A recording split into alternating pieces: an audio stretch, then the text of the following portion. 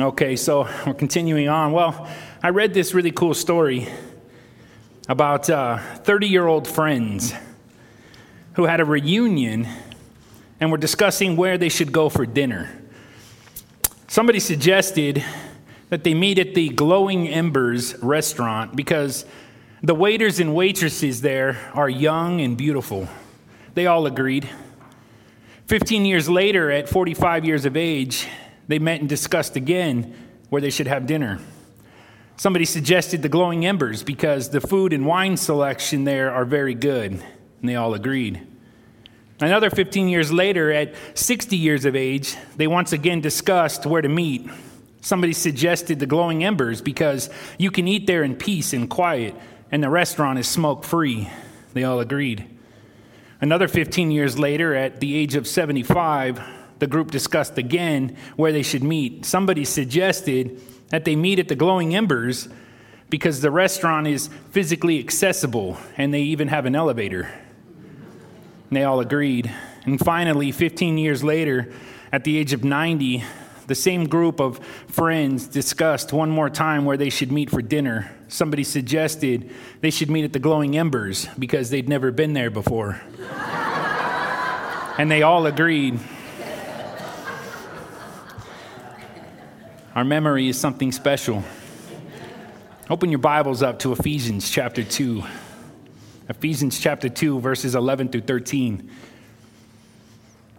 Paul says, "Therefore, remember that you, once Gentiles in the flesh, who are called uncircumcised by what is called circumcision, made in the flesh by hands, that at that time you were without Christ, being aliens from the commonwealth of Israel and strangers from the covenants of promise, having no hope and without God in the world.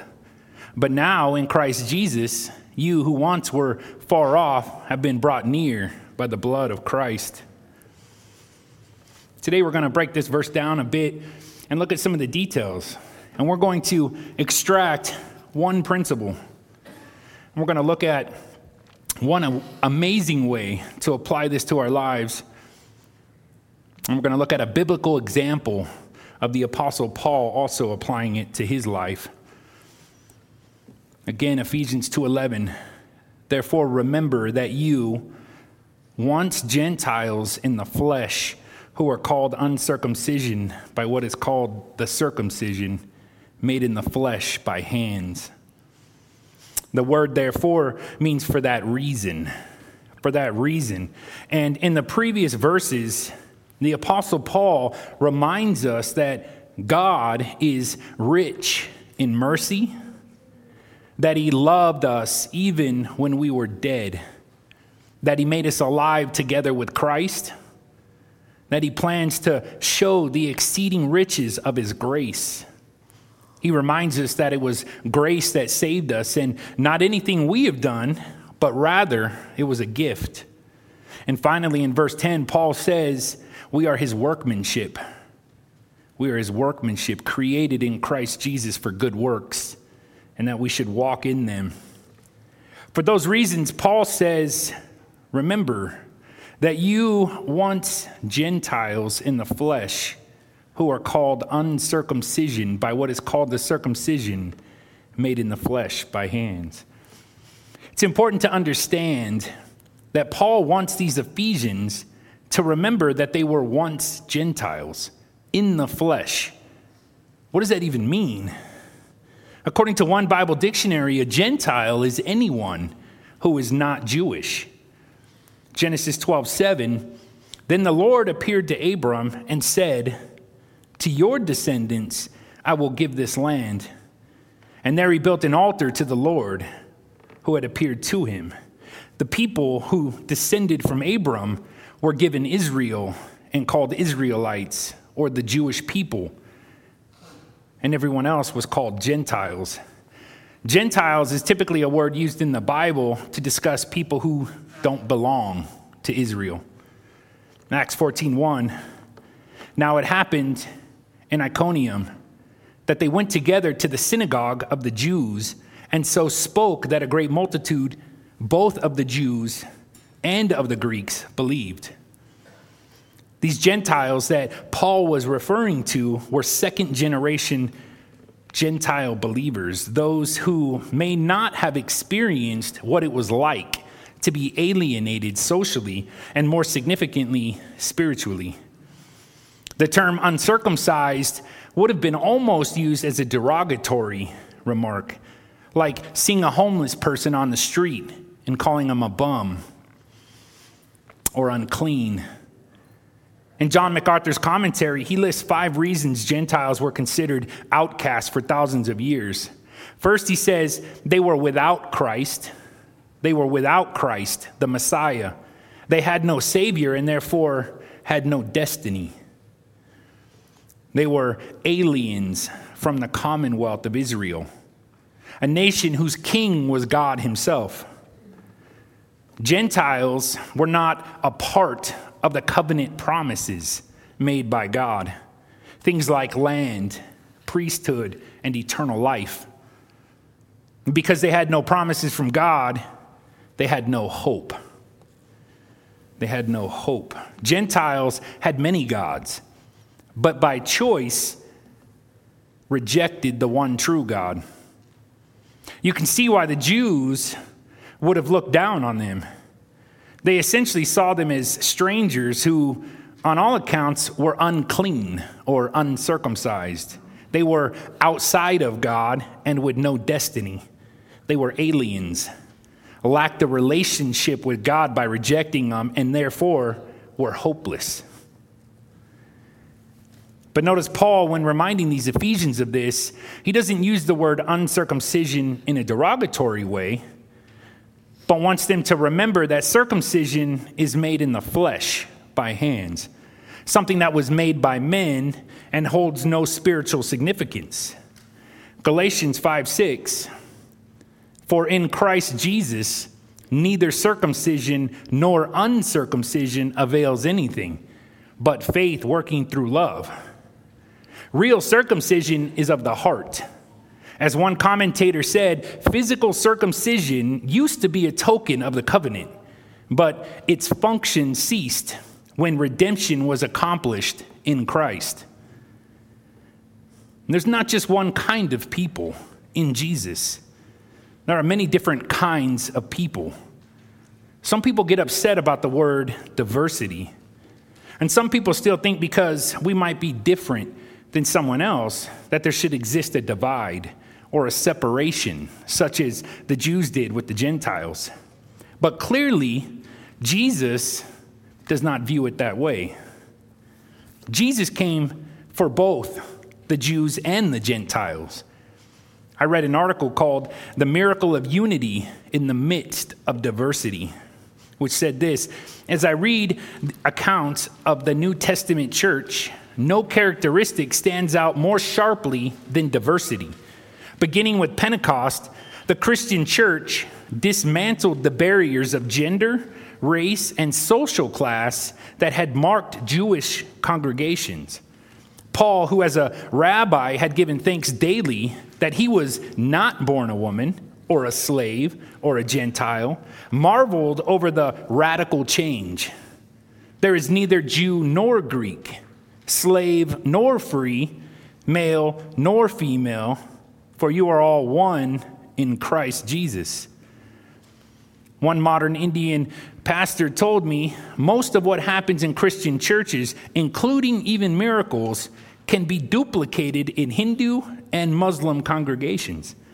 But in my area, only Christians strive, however ineptly, to mix men and women of different castes, races, and social groups. That's the real miracle, he writes. Diversity complicates rather than simplifies life. Perhaps for this reason, we tend to surround ourselves with people of similar age, economic class, and opinion. Church offers a place where infants and grandparents, unemployed and executives, immigrants and blue bloods can come together. Just yesterday, he said, I sat sandwiched between an elderly man hooked up to a puffing oxygen tank and a breastfeeding baby who grunted loudly and contently throughout the sermon. Where else can you find that mixture?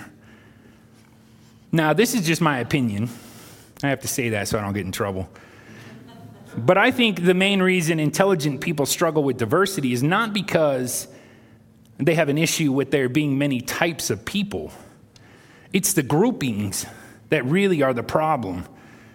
I remember going to Liberty University and taking courses on sociology, which is the study of the development, structure, and functioning of human society, including social problems. And one of the things they do to test is group people and then study them. And they try to group, them based on things that are similar. If you're a person from the United States, then you are an American. If you are from Nevada, you are a Nevadan and an American. If you also descend from Africa, you are an African-American Nevadan.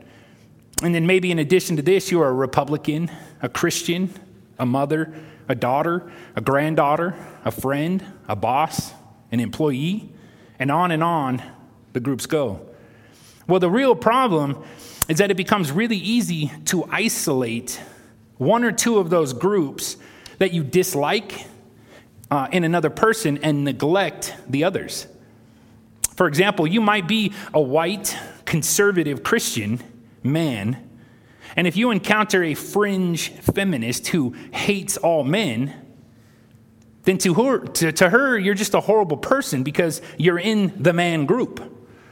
And if she also doesn't like the fact that you're a Christian, she will hate you even more.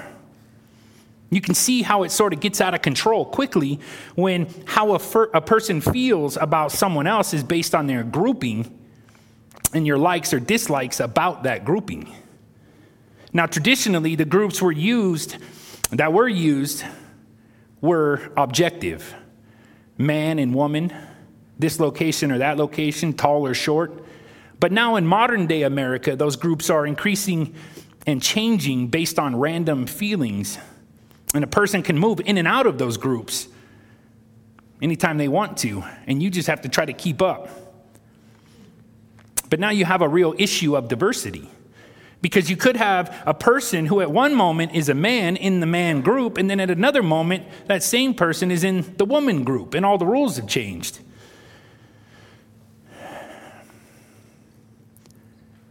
I don't want to get too far into it, but let me just say that diversity based on groupings can easily get messy when left up to sinful men. The best part of Christianity is it's not our differences, but rather our unity in Jesus Christ. Ephesians 2:11. Therefore, remember that you, once Gentiles in the flesh, who are called uncircumcised by what is called circumcision, made in the flesh by hands. And then notice Ephesians 2:12, that at that time you were without Christ, being aliens from the commonwealth of Israel and strangers from the covenants of promise, having no hope and without God in the world. Remember, Paul says to these believers that at one point in time, when you were Gentiles, you were without Christ. And according to John 15:5, which says this, I am the vine, you are the branches. He who abides in me and I in him bears much fruit. For without me, you can do nothing. Why would Paul want anyone to remember that at one point in time, they did not have Jesus, or that they were unable to do anything good? Why is that something people should even consider after receiving God's gift of salvation? Why remember what it was to be a heathen? A heathen, by the way, is defined as a person who doesn't belong to a widely held religion. In this case, someone who is not a Christian. And not only that, Paul points out that these Gentiles were at one time aliens from the commonwealth of Israel. They, as one commentator said, had no rights of citizenship in his kingdom by reason of their birth. This word contrasts with the more intimate expression, members of God's household. He, Paul, drives home the point that they should remember at one time they were not members of God's family, but that they were outsiders. They were outsiders. Mark 4:11. And he, Jesus, said to them, to you, the believers, It has been given to know the mystery of the kingdom of God. But to those who are outside, all things come in parables. There was a point in time that these people did not know God, and a point in time that they were not a part of God's family. There was a point in time that godly things did not make any sense to them. And for some reason, Paul thinks it's important to remember that they were not citizens. And because they were not citizens of the kingdom of God, at one time, they were strangers from the covenants of promise. Stranger means to be someone who does not know or with whom one is not familiar.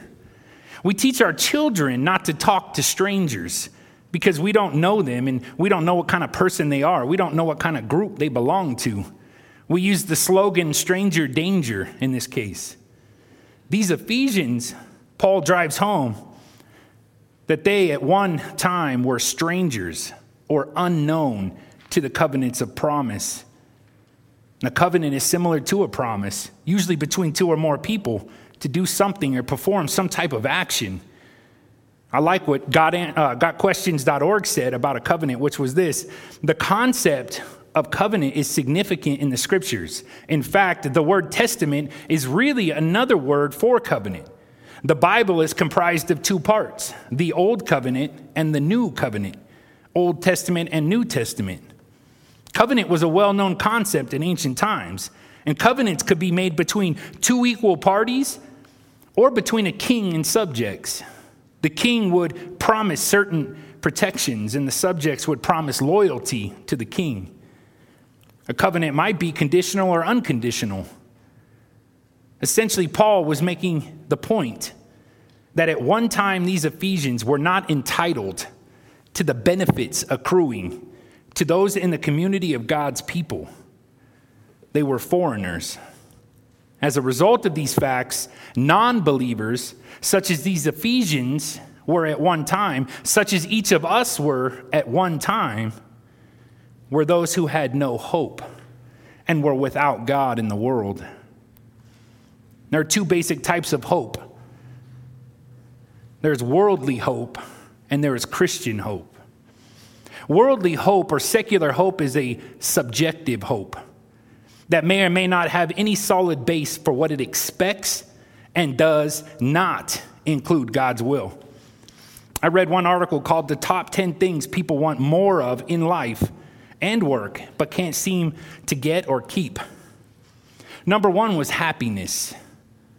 People hope for happiness but can't seem to figure out what they want to make themselves happy. Number two was money. People hope for money but can't seem to get enough to accomplish the things that they want to do. Number three was freedom. People hope for freedom but can't seem to live and work as they want to. Number four was peace. People hope for peace but can't stop overwhelming themselves with tasks. Number five was joy. People hope for joy but can't seem to find the right role or career that will provide it. Number six was balance. People hope for balance but can't seem to get all that they want. Number seven was fulfillment.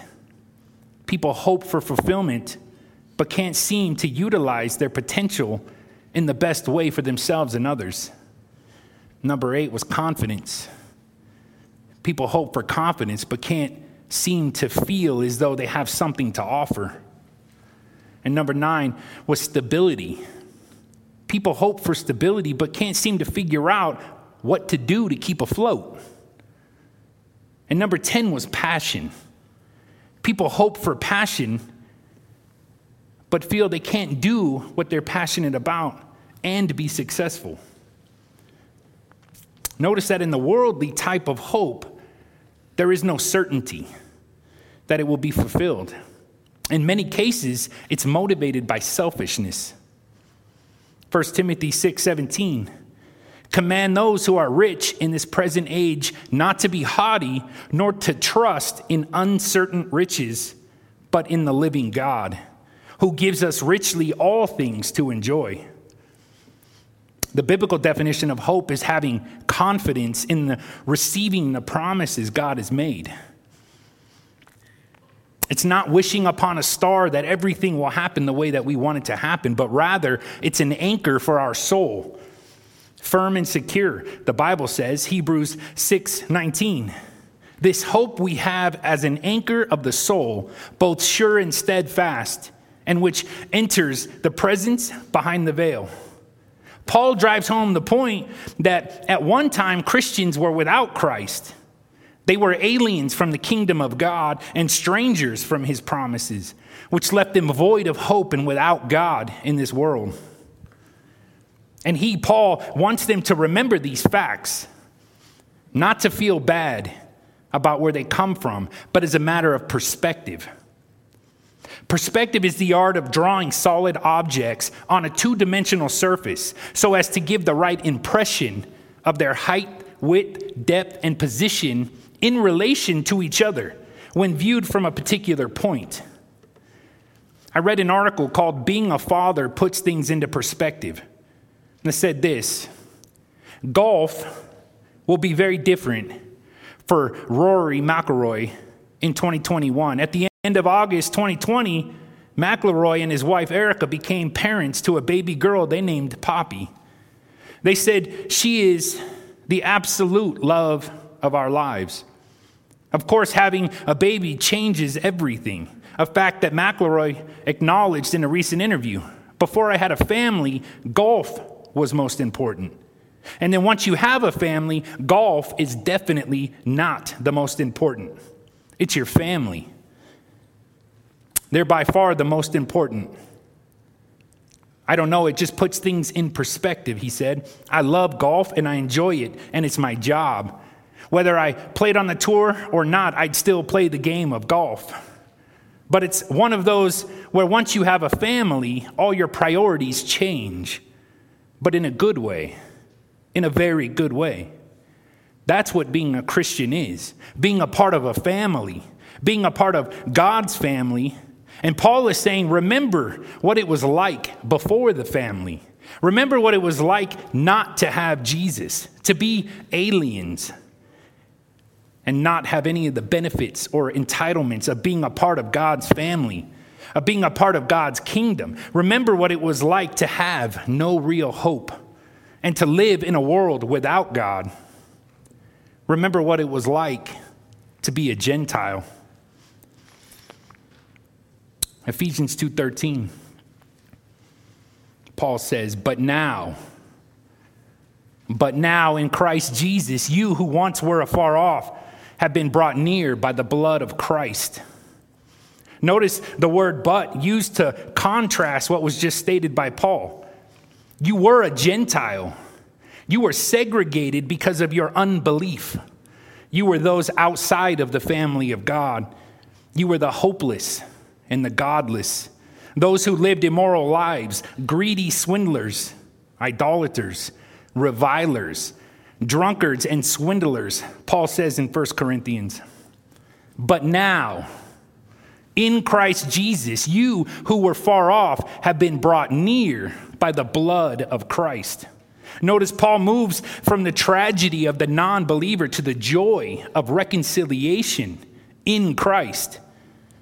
First, believers are no longer separate from Christ, but are in Christ.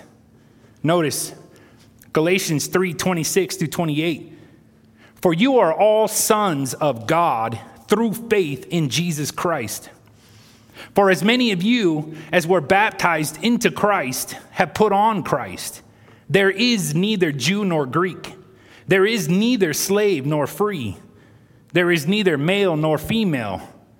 For you are all one in Christ Jesus. Paul reminds these Ephesians, just as he reminds us today, that we as Christians have a new identity in Christ. We are not who we used to be. Those who have trusted Jesus Christ and have been baptized into Christ means that we have left our old sinful ways and have embraced a new life, one that is in Christ. Mark 8:34. When he had called the people to himself with his disciples also, he said to them, Whoever desires to come after me, let him deny himself and take up his cross and follow me. Once we responded to the call of Jesus in our lives, through the Holy Spirit's prompting, we are baptized into God's family. Notice 1 Corinthians 12:13. For by one Spirit we were all baptized into one body, whether Jews or Greek, whether slaves or free, and have all been made to drink into one Spirit. I love what one article said, which was, when Jesus took our place on the cross, he suffered the punishment our sin deserves. His last words before he died were, "It is finished." John 19:30. So when Jesus had received the sour wine, he said, "It is finished." And bowing his head, he gave up his spirit. The question is, what exactly was finished on the cross? And the answer is God's plan of redemption. When Jesus Christ died on the cross, he paid for our sins. He paid for our rebellion and our transgressions. Those in the past, present, and future, he paid for them all. And notice, you who once were far off have been brought near by the blood of Christ. You who were a stranger became a family member, most cherished and loved by God. You who were aliens became citizens of heaven, fully entitled to the benefits and privileges of citizenship. Jesus' sacrifice on the cross has moved your position from heathen to saint, from sinner to saved, from hopeless to filled with the hope of God, that in him we will receive all that he has said his people would receive, including eternal life with him. Notice John 10:28-30. And I give them eternal life, and they shall never perish, neither shall anyone snatch them out of my hand. My Father, who has given them to me, is greater than all, and no one is able to snatch them out of my Father's hand. I and my Father are one. We have received a new account in Jesus. As one article explained, picking, choosing, and deciding which sins are trivial and which are the biggies is a completely human tendency. A young man once told me it's like a heavenly bank account. As long as I make more deposits than withdrawals, I'm in good shape. I shared the biblical reality with him, the writer says. The very first time he made a withdrawal, the account was emptied and closed forever. He thought that was a bit harsh, but I explained that I didn't make the rules. God did. And I shared this truth with him, not to depress him, but to make him aware and appreciative of God's mercy. If you are a believer, your account has been closed and a new one opened in Christ's name. You are wealthy, but you can't make another deposit or withdrawal. As Christians, we just get the benefit of this new account, living off the interest. Or to put it another way, living off the blessing granted us by the blood of Jesus. Our first and only principle today is to remember your life before Christ, but live your life in Christ. Remember your life before Christ, but live your life in Christ. The overall idea for us as Christians today is to remember our lives before Christ. Where were we and what were we doing? What was our life like? Were we Gentiles who were treated poorly by those who were godly? Were we worldly people who made bad choices and lived our lives hoping for things that were more like wishes than real hope? And then we have to remember the point in time we made a commitment to God. The point in time everything changed. The point in time we accepted the sacrifice as Jesus Christ for our sins. And we have to recognize and live our lives after that in Christ as a new creation. We have to contrast the differences. We have to have the godly perspective of just what has happened in our lives. That we went from sinner to saint. and it was all by the glory of God. So now what? What are we supposed to do with this information? How are we supposed to apply that to our lives? Matthew 10:32. Therefore, whoever confesses me before men, him I will also confess before my Father who is in heaven. We all need to prepare our testimonies, and we need to share them with both Christians, those in our Christian family, and non-Christians, those who are outside of the family, those of all groups. There's a plethora of tools out there to assist you, such as one ministry called the Navigators, who provide the handout that's out here on the table. You guys can pick one up to help you prepare your personal testimony, which I strongly encourage everybody do, and share with somebody as soon as possible. In Acts chapter 26, the Apostle Paul shares his testimony before King Agrippa. And he follows a very simple, logical, and clear outline, which was essentially before salvation, how he met Christ, and what his life was like after conversion. And I want to read that account for you right now. Notice, Acts chapter 26. Then Agrippa said to Paul, "You may speak in your defense." So Paul, gesturing with his hand, started his defense. "I am fortunate, King Agrippa, that you are the one hearing my defense today against all these accusations made by the Jewish leaders. For I know you are an expert on all Jewish customs and controversies. Now please listen to me patiently. As the Jewish leaders are well aware, I was given a thorough Jewish training from my earliest childhood among my own people and in Jerusalem. If they would admit it, they know that I have been a member of the Pharisees, the strictest sect of our religion. Now I'm on trial because of my hope in the fulfillment of God's promise made to our ancestors.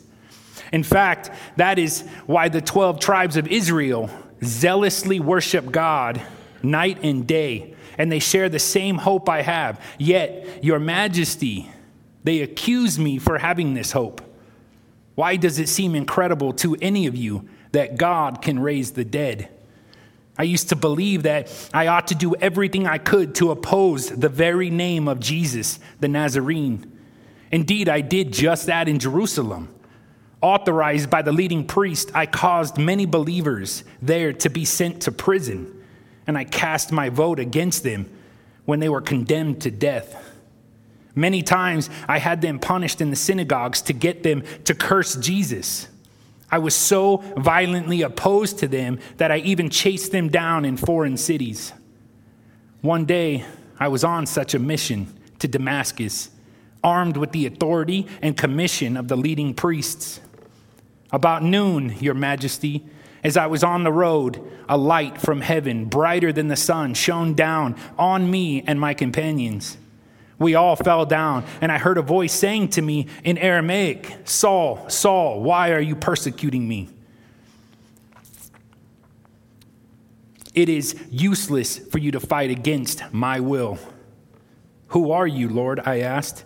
And the Lord replied, I am Jesus, the one you are persecuting. Now get to your feet, for I have appeared to you and appoint you as my servant and witness. Tell people that you have seen me, and tell them what I will show you in the future. And I will rescue you from both your own people and the Gentiles. Yes, I am sending you to the Gentiles to open their eyes so they may turn from darkness to light and from the power of Satan to God. Then they will receive forgiveness for their sins and be given a place among God's people who are set apart by faith in me. And so, King Agrippa, I obeyed that vision from heaven. I preached first to those in Damascus, then in Jerusalem and throughout all Judea, and also to the Gentiles, that all must repent of their sins and turn to God and prove they have changed by the good things they do. Some Jews arrested me in the temple for preaching this, and they tried to kill me, but God has protected me right up to this present time so I can testify to everyone. From the least to the greatest, I teach nothing except what the prophets and Moses said would happen, that the Messiah would suffer and be the first to rise from the dead, and in this way announce God's light to the Jews and Gentiles alike. Suddenly Festus shouted, "Paul, you're insane. Too much study has made you crazy." But Paul replied, "I am not insane, most excellent Festus. What I am saying is the sober truth, and King Agrippa knows about these things. I speak boldly, for I am sure these events are all familiar to him, for they were not done in a corner. King Agrippa, do you believe the prophets? I know you do." Agrippa interrupted him, "Do you think you can persuade me to become a Christian so quickly?" And Paul replied, "Whether quickly or not, I pray to God that both you and everyone here in this audience might become the same as I am, except for these chains." Simple, but powerful testimony. And I love how he ended. That his prayers for them to know the love of God and to become Christians like him, except for the chains. There is power in sharing your testimony. There is power in how God has moved you from one point in time to another, before Christ, to another point in time after Christ, and everything that has taken place in between that process. And we need to remember that. I read about a homeless man's hymn that became a powerful testimony, which said this: "In a cup of coffee at the Soul Cafe, Leonard Sweet tells the story of the making of a film by two Londoners. In 1971, they began to film Street People. The film captured the daily rituals of the homeless, their trials and joys. Some were drunk, others mentally disturbed. Some were articulate and others unintelligible. One of England's leading composers, Gavin Bryars, agreed to help with the audio aspects of the film. And during his work, he became aware of a constant undercurrent of sound that appeared whenever one certain homeless man was filmed. At first, the sound seemed like muttered gibberish, but after removing the background noise, Bryars discovered the old man was singing. Bryars learned that this beggar did not drink or socialize with others. The old man was alone, filthy, homeless, but he also had a sunny demeanor. What distinguished him from the others was his quiet singing. He would for hours sing the same thing over and over. The man's weak voice untrained, but it never wavered from pitch. He repeated the simple phrase of the song over and over. And one day at the office, the composer looped together the first 13 bars of the homeless man's song. Preparing to add orchestration to the piece, he left the loop running while he went downstairs for a cup of coffee. And when he returned, he found his fellow workers listening in subdued silence, and a few were even weeping. The old man's quiet, trembling voice had leaked from the recording room and transformed the office floor. Here's what he's saying: "Jesus' blood never failed me yet. Never failed me yet. Jesus' blood hasn't failed me yet. There's one thing I know, for he loves me so."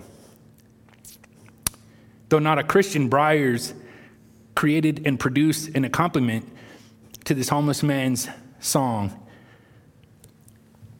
called Trust in Jesus. The result was a CD that got entitled "Jesus' Blood Never Failed Me Yet." But the old man died before he heard it. I don't want us to die before someone hears our song. So remember where you came from, how you got here today, and where you're going, and share your testimony with somebody as soon as possible. Let's pray. Holy Father, God in heaven, thank you so much for your word. Thank you so much for bringing to light all that you have. You've provided us with everything we need to be saved. You have gone out of your way and demonstrated mercy and grace. You've plucked us from the evil and given us hope again. You've taken us from the darkness and shown us the light. It's my hope and prayer today, Lord, that each of us here today would open our hearts to that fact, that we wouldn't shy away from sharing what you've done for us with others, that you would help us to prepare and remember our testimonies, where we came from, and how through your grace, your Son has transformed us. Our Lord and Savior, Jesus, thank you for all that you have done for all of us. In Jesus' name, amen.